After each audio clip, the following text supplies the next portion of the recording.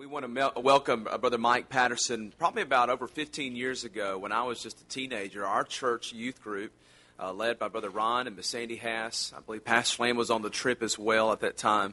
We took a missions trip down to a little place called Tlapa, Mexico. And I would encourage everyone in the building tonight, if you don't know where Tlapa, Mexico is to take a moment to look it up on the map. Tlapa, Mexico is very rural. And we went and visited and ministered there at one of the children's homes that Brother Patterson will come and tell us about in just a minute.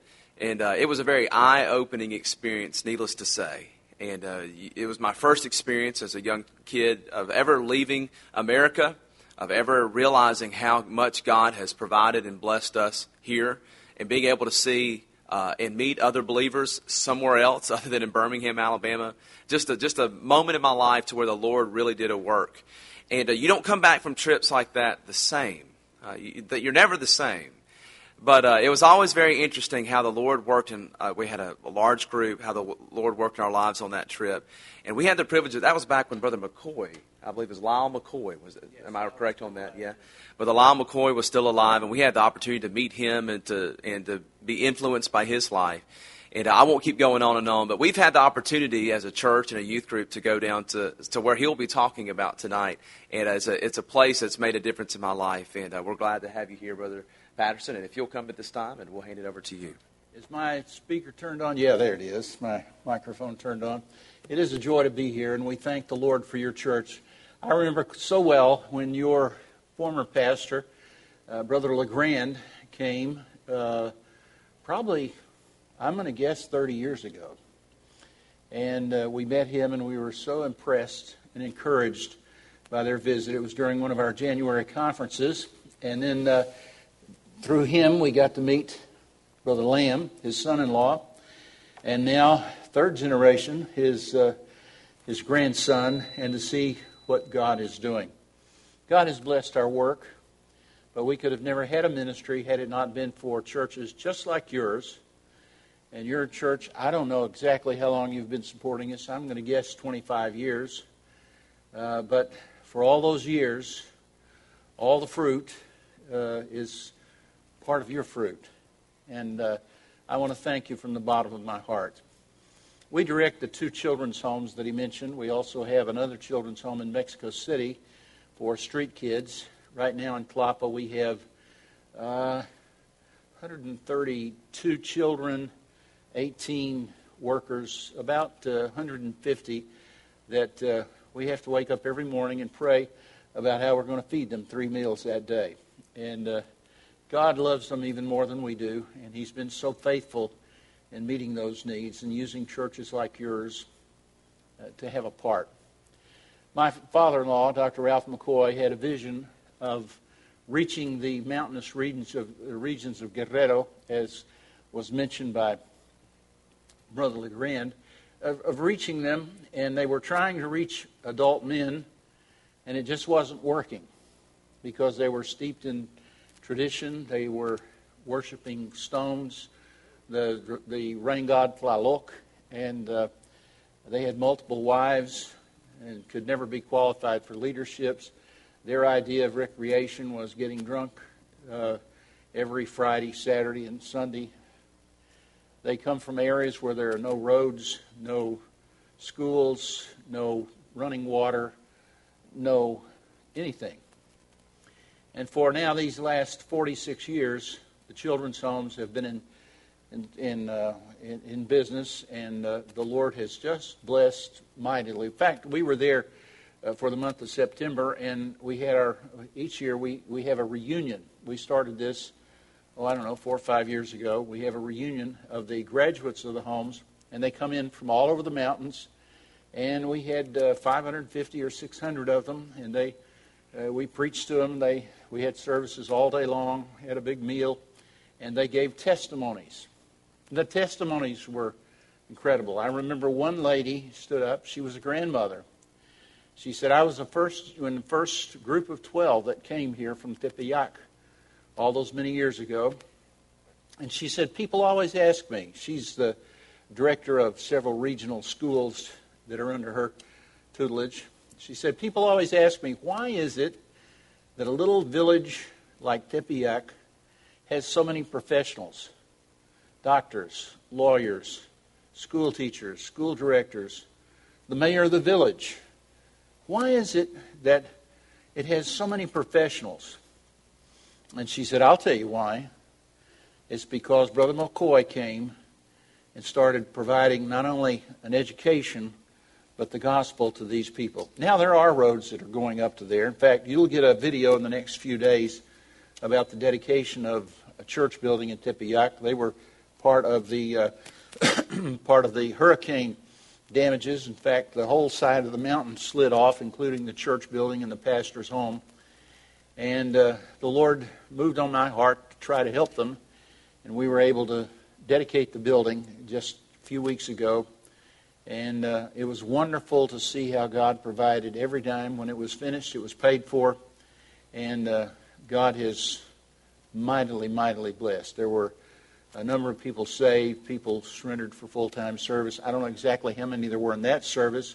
In 2 weeks, though, we saw 61 people receiving Christ, and I think 10 surrendering for full-time service.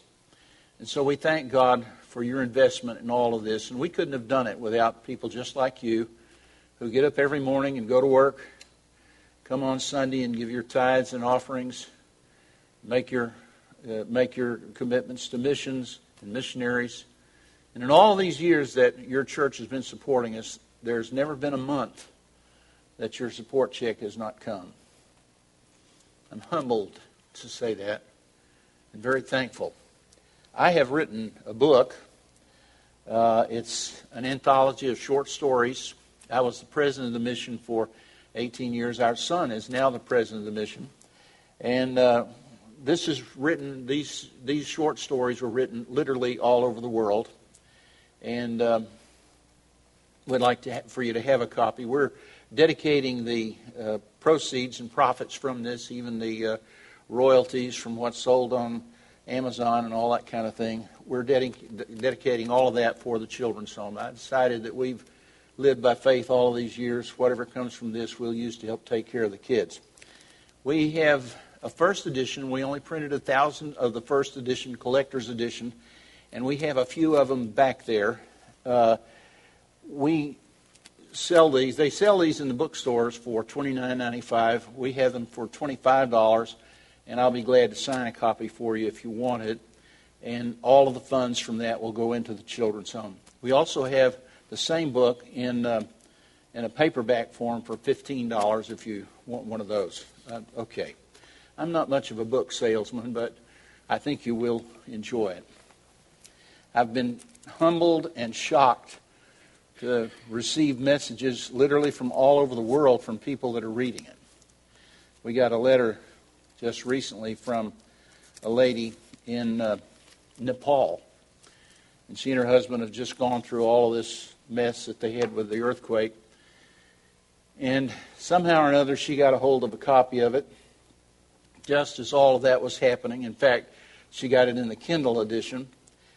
And she wrote, she said, I've never had anything that met a need in my life like your book did. In all those chapters when you talked about answers to prayer and things that God did that nobody else could do, she said, that's where we are right now, and I needed that encouragement. And there are many things in there. There are funny stories.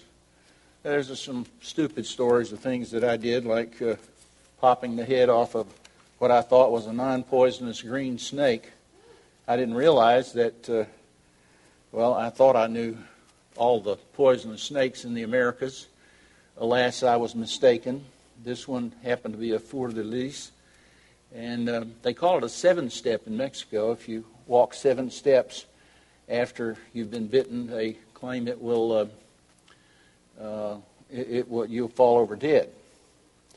Well, I don't know if all of that's true, but it is considered one of, if not the most venomous snake in the world. And I grabbed one by the tail, going under a tree on a horse, going to preach in a village, and popped his head off. Don't highly recommend that. I don't think you probably ought to do that. But there's stories like that in there, and I think you'll enjoy it.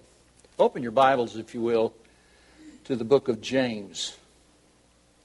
James chapter number 4. In our ministry as people, I went to the homes, and we were there for several weeks in September, and there was one face that I didn't see. There was a little boy that came to us. He was sleeping on a bench in the town plaza. His mother was a harlot. His father, he didn't know who his father was. In fact, she didn't know who his father was. And he was there with his mother and her current man of the whatever at that time. And she ran off and left him with the guy. And the guy didn't want to have a little 3 or 4-year-old boy to take care of, and so he just left him on the town square, and he left town. They came to us and said, could you keep him for a couple of weeks? We wound up raising him. He came. He learned to speak Spanish. He spoke dialect. He learned to speak Spanish. He had never learned to read and write. He had to learn to read and write. And when he first got there, he had to learn Spanish. And he became a wonderful student. In fact, excelled. And was tutoring the other boys by the time he finished up his high school education. And today, he's in San Luis Potosí at the Bible Baptist, or Baptist Bible, whatever it is, seminary there, or Bible college. And he surrendered his life to be a missionary. And that's what this is all about. In James chapter 4, I want you to read with me verses 13 through 17. If you will, just read it out loud right where you are, and I'll read with you, and we'll read this together. James 4, 13 through 17. Go to now, ye that say, today or tomorrow we will go into such a city, and continue there a year, and buy and sell and get gain. Whereas you know not what shall be on the morrow. For what is your life? It is even a vapor that appeareth for a little time, then vanisheth away. For that you ought to say, if the Lord will, we shall live and do this or that. But now you rejoice in your boastings. All such rejoicing is evil. Therefore, to him that knoweth to do good, and doeth it not, to him it is sin. I want to ask you the question that James asked when he said, what is your life? Heavenly Father, I pray that you would help me tonight to preach. I pray that you would fill me with your Spirit, anoint me with heavenly oil, do a work so great here tonight, so mighty and marvelous and wonderful, that only our Lord Jesus Christ could be praised because of it. Lord, meet with us. Do something wonderful in our midst, for we ask it in Jesus' name. Amen. On the 17th of August, 1987, I had a strange phone call. One of the doctors in our church is a famed eye, ear, nose, and throat specialist. I worked for years to be able to pronounce what that was in Spanish. It's an otorrinolaryngologo. And if you can pronounce that, you speak pretty good Spanish. And he called and he said, Chava Pedrosa's got to have his tonsils and his adenoids taken out. It's just a routine surgery. But he said Lupita is a little worried about him and said that the doctor said he had a heart murmur, and I can't find anything that would cause any problem. But would you mind coming and praying while I operate? And I said, sure, I'll be glad to. I went to that night, and they had the surgery late in the evening. It was during the rainy season. We had an incredible rainstorm going on. The lights were going on and off. Of course, they had special generators for the operating room. But as they worked, they put me and the little boy's father in a room right next to the operating room so that we could see. Actually, the room is designed for student doctors to be able to see the old pros as they do their surgeries and maybe learn something. Well, there were no doctors in there, just me and Eduardo Pedrosa. And we watched. We prayed. Everything was going fine. They had taken out his tonsils. They had taken out his adenoids.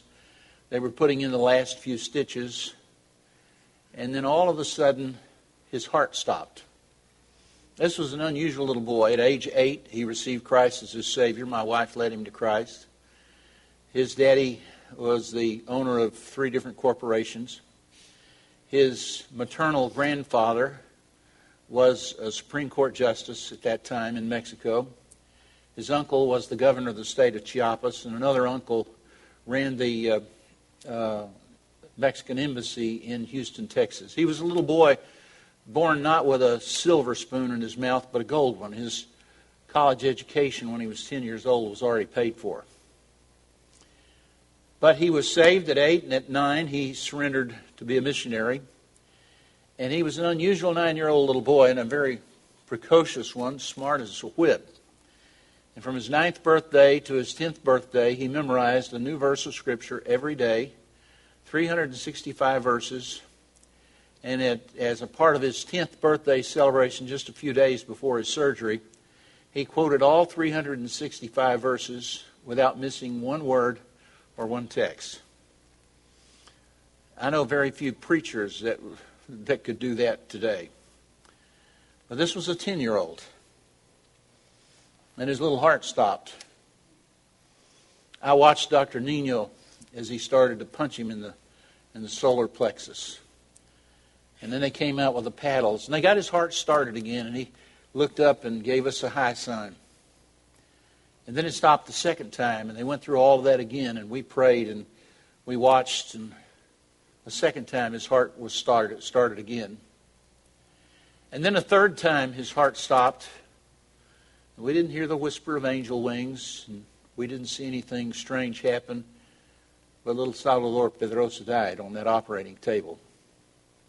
I had to make one of the longest walks I've ever made in my life from that room to the place where his mother was waiting to tell her that her little 10-year-old boy had just died. And it was not easy. I began grieving. In his funeral, there were scores saved, including the anesthesiologist that overdosed him. And his life began to affect so many people. I went to a conference, the Mexican version of the Sword of the Lord conference, an Espada conference in Monterrey, Mexico, and preached. And I was preaching on missions. And I'd been battling a battle in the inner man. You know, Lord, why would you let such a precious little boy die when, you know, they're dope heads and they're murderers and they're wicked people? And I didn't have an answer, but God did. Basically, I came to the place where I just said, Lord, I'll just have to trust you with this one. I went there that night and I preached. And I preached on missions. And I told about a little boy, just like I've told you, that loved God and wanted to be a missionary. I gave the invitation. And 81 young men and young women came forward out of that Bible college and surrendered their lives to be missionaries. And they're now serving all over the world. I began telling that story in every mission conference I preached. We left off counting when more than 4,000 had given their lives to be missionaries. But it all starts with one. That's what happened with little Salvador Pedrosa. Today he's rejoicing in heaven. 1987 until now, he's been there with the Lord. When I went into the room with his mother, she was, of course, broken, and she began weeping as any mother would. And a nurse, in a few minutes, came in with a little tray, and on it a hypodermic syringe with medication in it. And she just went over to and started prepping her arm to give her a shot. She said, "What is that?" She said, "It's a calmante. It's a sedative. It's something to help you through this ordeal." She said, "I don't need that." And the nurse said, "Oh, I'm sorry. I thought you were the one that just lost your little boy." She said, "I am." She said, "But what you don't understand is that my little boy just got to heaven. And he just crawled up into the lap of his Lord Jesus. And he got a hug welcoming him to heaven. The nurse started crying then. She said, "Ma'am, how can you know that?" And she pulled out her little slimline New Testament and led the nurse to Christ moments after losing her son. What is your life? According to verse number 13, for many life is buying and selling and loss and gain and moving and homes and clothing and food and leisure and work and vacations. But what is your life? According to verse number 14, life is an uncertainty. It's a vapor. It's a puff of vapor coming out of your mouth on a cold morning as you'll have just in a few weeks. What is your life? In verse number 15, he said, Lord willing.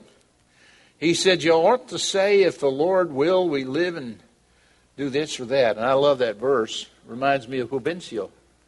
Juvencio in Tepoztlán sold tomatoes. Loaded up his cart and his donkey and headed into Cuernavaca to sell his tomatoes, and some thieves stopped him. And while he was leaving, the preacher said to him, Juvencio, where are you going? He said, I'm going to Cuernavaca to sell my tomatoes. He said, no, you ought to say, Lord willing, I'm going to Cuernavaca to sell my tomatoes. Well, he said, well, I'm going. I've already got them loaded up. And somehow it didn't click for him. About halfway there, they came out and demanded his money. He didn't have any. He hadn't sold his tomatoes yet. So they turned his cart over and spilled his tomatoes out, and knocked out a tooth and beat him up and left him. And he got up, dusted himself up, and loaded up his cart again with what hadn't been spoiled, and went back to Tepoztlán. And the next day he was all bruised and battered, but it was time to go sell tomatoes again. And so he loaded up his cart and was headed back into Cuernavaca. Somebody asked him, said, what are you doing? He said, didn't you get beat up? Yeah, I got beat up yesterday. He said, well, what are you doing today? He said, I'm going into Cuernavaca to sell tomatoes, Lord willing. Sometimes you have to learn those things the hard way, don't you? You and I have too. He tells us in verse 16 that for a lot of people, it's boasting and rejoicing in your boasting, and all such rejoicing is evil. He talks to us about the things that we know that we ought to do and we don't do, and how that it's sin. To him that knoweth to do good and doeth it not, to him it is sin. Now, a lot of us maybe don't go out and get drunk, and maybe we don't slip around and have another woman, or maybe we're not watching pornography and we're not doing this or that, but we know we need to be witnessing. We've got our mouths closed. And to him that knoweth to do good and doeth it not, to him it is sin. We're sinners. All of us are. What is your life? 1 Chronicles 29 calls it a shadow, verse 15. Job in chapter 20 and verse number 8 calls it a dream. In chapter 7 and verse 9, he calls it a cloud. And then he again calls it a flower that's been cut. James here calls it a mist. The psalmist calls it sleep. Psalm 90 and verse number 5. It's a tale that's told. It's a pilgrimage there in Genesis. And Peter tells us it's like the grass that's cut and it's gone. But what is your life? And I submit to you that life offers some very unique opportunities. I'm so glad you came to Tlapa. I'm so glad it had an impact on your life. Down through the years, we've had, I guess I could probably say without exaggerating too much, scores of youth groups come down. We had one youth group come down, and while they were there, I decided I didn't ever want to have another youth group. They weren't like your group. This group did everything you could do wrong. We took them to a nationals house, and this lady had prepared rice pudding, which I happened to love, and was feeding it to all of her, was trying to feed it to all of them. The youth director looked down at that stuff, and he didn't know what it was, and he pushed it back. He said, I can't eat that stuff. The 18 young people that were with him all pushed the rice pudding back and said, well, we can't either if he can't. They left it. He came back, and I'm not intimidated by youth directors. We got back home that night, and I had a little devotional, and I chewed that youth director out after I got him alone. I said, you don't ever do things like that. I thought I'd never see him again. We were at the airport in Atlanta going somewhere, and he came up with 4 other men with him. He said, "Do you remember me?" I said, "Yeah, I do." Never thought I'd ever see him again. He said, "You did me one of the biggest favors you've ever done in my life, that I've ever had done to me, when you rebuked me." He said, "Do you know where I'm going?" I said, "I have no earthly idea." He said, "I'm going to Africa as a missionary, and these guys are going to Africa with me to help me get set up." My old heart just melted, and I thought, Lord, I'm so sorry that I was so bitter about that young man while he was there. Well, what is your life? Life is a little parenthesis in eternity when you have some unique opportunities. And I want to talk to you about 3 of them tonight. Life is the one time you have the opportunity to be saved. The thread of life is pretty thin. I had 4 heart attacks last year in 1 year. I thought I was going to get to see Jesus, but he wasn't through with me yet. But salvation is incredibly important. How shall we escape if we neglect so great salvation? By the way, as we were walking back up to that room, Lalo Pedrosa looked at me and he said, Brother Mike, the one thing that's important about little Chava, that was his nickname for Salvador. The one thing that's important about him is not his inheritance or what we could have given him or his grandparents could have given him or anybody else could have given him. The one inheritance that really matters is that he was saved. Didn't really matter that he was a blue blood, and it didn't really matter that his grandpa was a Supreme Court justice and his uncles were brilliant lawyers and his father was a wealthy man. What was important was that he knew Christ as his Savior. And by the way, that's the one thing that's important about your life. When you're laying in a hospital bed and you're looking up, because that's the only way you can look, the only thing that's really important to you is, do you know Christ? And will you get to meet him when you leave here? Thank God for salvation. And by the way, if you've never been saved, I want to encourage you tonight to come to know Jesus. Come in repentance. You say, "Preacher, I've been in church all my life. I was raised in a Christian home." And you can go the whole list and the litany. And, if I come forward and get saved, people are going to think that's the awfulest thing in the world. Because they're going to think I'm a hypocrite. No, they're not. They're going to be thrilled to death that you don't have to go to hell for eternity. The one opportunity for salvation is your life. He said, "I stand at the door and knock." He said, "But as many as received him, to them gave he power to become the sons of God, even to those that believe on his name." Life is the one opportunity to suffer. I've got a new friend sitting here right across from my wife. And she has somehow or another lost her eyesight. I don't know her story. But I've kind of fallen in love with her. She seems to love the Lord, and I just like people. And you know what, sister? I got some good news for you. The next face you're going to see is going to be the Lord Jesus Christ. And he's going to take you up in his arms. And you're going to have 20/20 vision. And you're going to see the splendors of heaven because he loved you when you weren't too lovely. And he loved me when I wasn't too lovely either. And he saw fit to save us. Thank God for salvation. What is life? It's your one opportunity to suffer.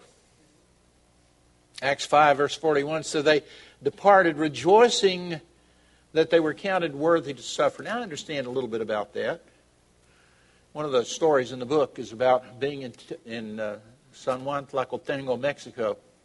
Someone had gone into the Catholic Church. It was a political thing, and they had destroyed the the images there. And they blamed it on the national pastor. They were trying to get rid of him. They were going to bump him off. Well, I happened to show up to see him the day after it happened. It wasn't real good timing on my part. But the Lord was right on time. He had everything worked out. I went in to visit him. He said, "Preacher," he said, "I'm so glad you're here. You need to pray for me, and then you need to get out of here. This is a dangerous place." He told me what had happened. Well, I've done research in our family, and going back as far as 200 years, as far as I can tell, there's never been a hero in our family, and I wasn't about to break tradition. So I said, let's get out of Dodge. So we had a quick prayer, and we headed down to my old pickup truck. But before we got there, we had an angry mob, 400, 500, 600 people surround us. They started beating us. They beat the pastor down to the ground. I watched as they kicked him and they beat him. I watched a woman take a rock about as big as his head and slammed it down on him. He managed to dodge just a little bit. Instead of hitting him in the top of the head, which would have probably killed him, it hit him in his chin and crushed his chin. They broke 7 or 8 ribs kicking him. And at that time, I was a big and very strong man. I'm still a big man. Not very strong like I was at that time.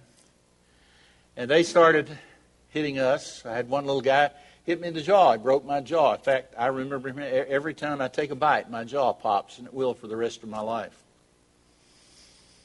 He drew back to hit me the second time, and where it came from, I don't know. I had just read a book about missionary Stanley Dale, and how that as they were shooting him to death, killing him with arrows, he would pull it out and break the arrows, which is an international peace symbol, and he'd say, "I love you." Well, I guess it was because of that. I didn't have it planned to tell a man that I loved him, and as he drew back to hit me the second time, I looked at him and I said, "I love you," in Spanish, "Yo te amo." And the guy looked at me, and instead of hitting me, he ran like a rabbit. Well, one of the ladies at the church went down the mountain and called my wife. My wife made several phone calls, and some people in our church moved heaven and earth. And the governor of the state happened to be in that little town, the town below there, giving a speech. And he sent his bodyguards, there were 30 of them up, to rescue us. It took them an hour. We were held captive 6 hours. It took them an hour to talk them into letting us go. And you know, it was an amazing thing. After being beaten, I was kicked where that from my waist down, my legs, and my wife is witness to this, were completely black and blue. I didn't have a place on them anywhere that wasn't bruised.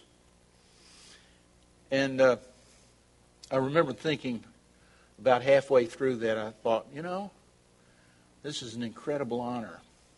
I thought we were going to die. That was their plans. They were going to kill us. But God had other plans. But this life is the one opportunity we have to suffer. Galatians 3:4, have you suffered in vain?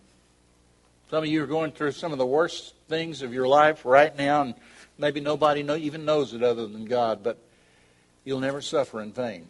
Philippians 3:10, Paul says that I may know him in the power of his resurrection. Then he says what we don't particularly care for. He says in the fellowship of his sufferings. You think about what he suffered. You know, in all of these 48 or 9 years preaching the gospel, I've only been beaten one time. And it only lasted for a few minutes. I've only been held captive one time. Our Lord carried the sins of the whole world on him. If we suffer, we shall also reign with him. If we deny him, he shall deny us. 2 Timothy 2:12. He suffered in body, he suffered in soul, he suffered in spirit, every kind of suffering. He cried out from the cross, my God, Eloi, Eloi, lama sabachthani, my God, why hast thou forsaken me? I'll tell you why. It was because of your sin and my sin and the sins of the world.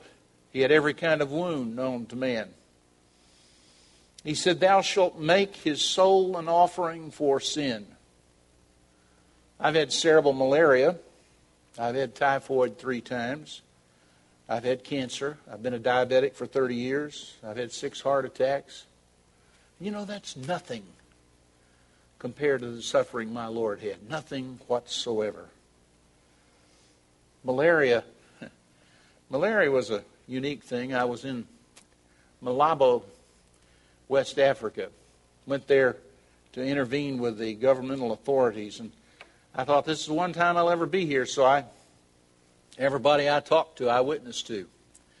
I led the minister of tourism to the Lord, the minister of finances to the Lord. The people, the shakers, the movers, I got to see everybody except for the king.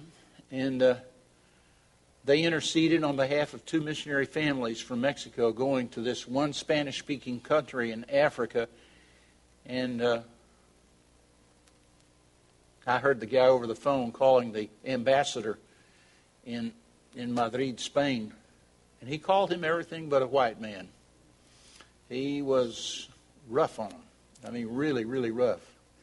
He said, those 2 missionaries will be in your office in 15 minutes. Actually, they weren't there till the next day, but they'll be there in 15 minutes, and I want you to have their paperwork all ready and give them their religious visas. The only time a religious visa had ever been granted to this country, and they were given to these 2 missionaries. I was president of the mission at that time. We were all shocked. We were all praising God. And then I got sick. I'd been bitten by a mosquito, and I had cerebral malaria. Cerebral malaria goes into your red blood cells, goes into your brain, and the parasite literally begins to eat your brain. It's the most horrible headaches you can imagine. Probably saved my life, because it got there, and there really wasn't enough there to maintain life. No, my wife and a lot of other people were praying that I'd come through it, and I did. You're looking at one of the 4% that live through cerebral malaria. But it's our one opportunity to suffer. Make sure when you suffer, you're holding His hand. Because we're going to all suffer at one time or another. And your life is your one opportunity to serve. And I'm amazed at people that God is calling to serve Him. And the reason I know this is because I was one of them. When God began to call me to serve Him, that wasn't in my plan book. I wanted to be a wealthy man. I wanted to help other people get to the mission field, but I didn't want to go. Well, God knew I wasn't smart enough to be a wealthy man. That wasn't His plan for me. And He called me to be a missionary. And I finally surrendered because I didn't have any choice. And I wish I could tell you that I'd been joyful in it right from the beginning, but I wasn't. But the very thing that I so feared has become the great joy of my life, and still is today. I have people telling me, preacher, you've been through a lot. Isn't it time for you to rest? Well, I'm here today, and I'll be in Atlanta Sunday morning, and I'll be in Macon Sunday night, and I'll be somewhere else Wednesday night, and somewhere else the next Sunday, and then that'll go on until about mid-December, and I'll be back, and then we'll have our conference. This life is the one opportunity to serve. Well, preacher, why would you do that? Why would you burn the candle at both ends? Because we've got a world out there that needs the gospel of Jesus Christ. And I'm just dumb enough to hope that God will raise up some people that'll take my place when I'm gone. It's your one opportunity to serve. How can I best serve the Lord? By serving others. I was delighted when we got out of the car and I looked up and I saw Brother Johnson. I took a double take. His twin brother is the music director in our home church in Texas. And I looked up and I thought, Andrew, what are you doing here? I mean, he's got his little spiffy bow ties and everything just like this Johnson. Although I will say, your brothers put on a little weight. They're twin brothers. If it hadn't been for that, I wouldn't have known what. But first thing he did was, we were trying to carry in books. He grabbed a box and carried it in. That's how you serve the Lord. You carry books when the books need to be carried. You clean bathrooms when bathrooms need to be cleaned. You give out tracts everywhere you go. You tell people about Jesus. By love, serve one another, Galatians 5:13. Acts 20 and verse 19, serving the Lord with humility of mind and with many tears. They that sow in tears shall reap in joy. Until I surrendered to preach, I couldn't cry. I thought it was beneath the big dignity of a Texan to cry, and I couldn't cry. My grandmother died, and I couldn't cry. That was a mistake. Now, I see a world that's lost and without hope and going down the tube, and I see our country and the decisions that are being made, and I see the world and all that's happening, and my eyes run with tears, and my prayers are salted with tears, and my witnesses salted with tears. Knowing that of the Lord ye shall receive the reward of the inheritance, for you serve the Lord Christ. So what is your life? It's the one opportunity to be saved. It's the one opportunity to suffer. It's the one opportunity to serve. Heads are bowed and eyes are closed. I never preach without giving an invitation. I never preach without the goal of bringing people to a line and drawing it in the sand and letting them make a decision whether they're going to obey the Lord or not obey the Lord. And we're at that line in the sand tonight. My question to you is, and I know most of you are already saved, but my question to you is, has God spoken to your heart tonight? Has He spoken to your heart tonight? Has He revealed some area of your life that needs to be worked on? If He has, and you'll let me pray for you, I'll pray for you right now. Would you lift your hand? I'd like to pray for you. God bless you, sir. God bless you, ma'am. God bless you. God bless you. God bless you. God bless you. You know, about half of the problem is recognizing we have one. Anybody else say, pray for me? God's shown me an area of my life that I need to work on, that I need to let Him work on, I guess would be a better way of putting it. Pray for me. God bless you, sir. God bless you. God bless you. God bless you. How many here would say tonight, I'm having to do some suffering, and I want to have the right attitude in my suffering. I want to honor the Lord through everything He sends my way. And would you pray for me that I can honor Him in my suffering? Would you lift your hand right now? God bless you. God bless you, and you, and you, and you. God bless you. Now I'm going to ask a question, the question of all questions. And I'll ask one more question, and I'll be through. If there's someone here tonight that say, preacher, would you pray for me? If I died tonight, I'm not real sure that I'd go to heaven. I'm not certain that Jesus Christ is my Savior. I've got some doubts about my own salvation. But I do have enough concern about my salvation that I'll let you pray for me. Would you lift your hand and let me pray for you? I'd like to do that if we have one. I know this is Wednesday night prayer meeting, and the majority of you, if not all of you, are already saved. But if there's somebody that needs to be included in that prayer, I'll pray for you. Is there one? All right, one last question. I told the story of Salvador Pedrosa. Is there anybody here that would say, preacher, I believe I need to take his place too. I believe God's calling me to serve Him. I don't know exactly what He wants me to do, but I'm willing to do whatever He wants me to do. Would you pray for me? Would you lift your hand right now, and I'll pray for you. Pray for me. I'd like to give my life to be used of God. Is there one? Heavenly Father, thank You for this wonderful group and this precious church. I pray that You'd bless now as we give the invitation, and that Christians would come and fill these old-fashioned altars, just getting alone with God and talking to God. Some here need to intercede for their lost loved ones. Some here need to talk about some things with You that need to be straightened out. And God, You can help them with them. Would You move in this invitation? In Jesus' name.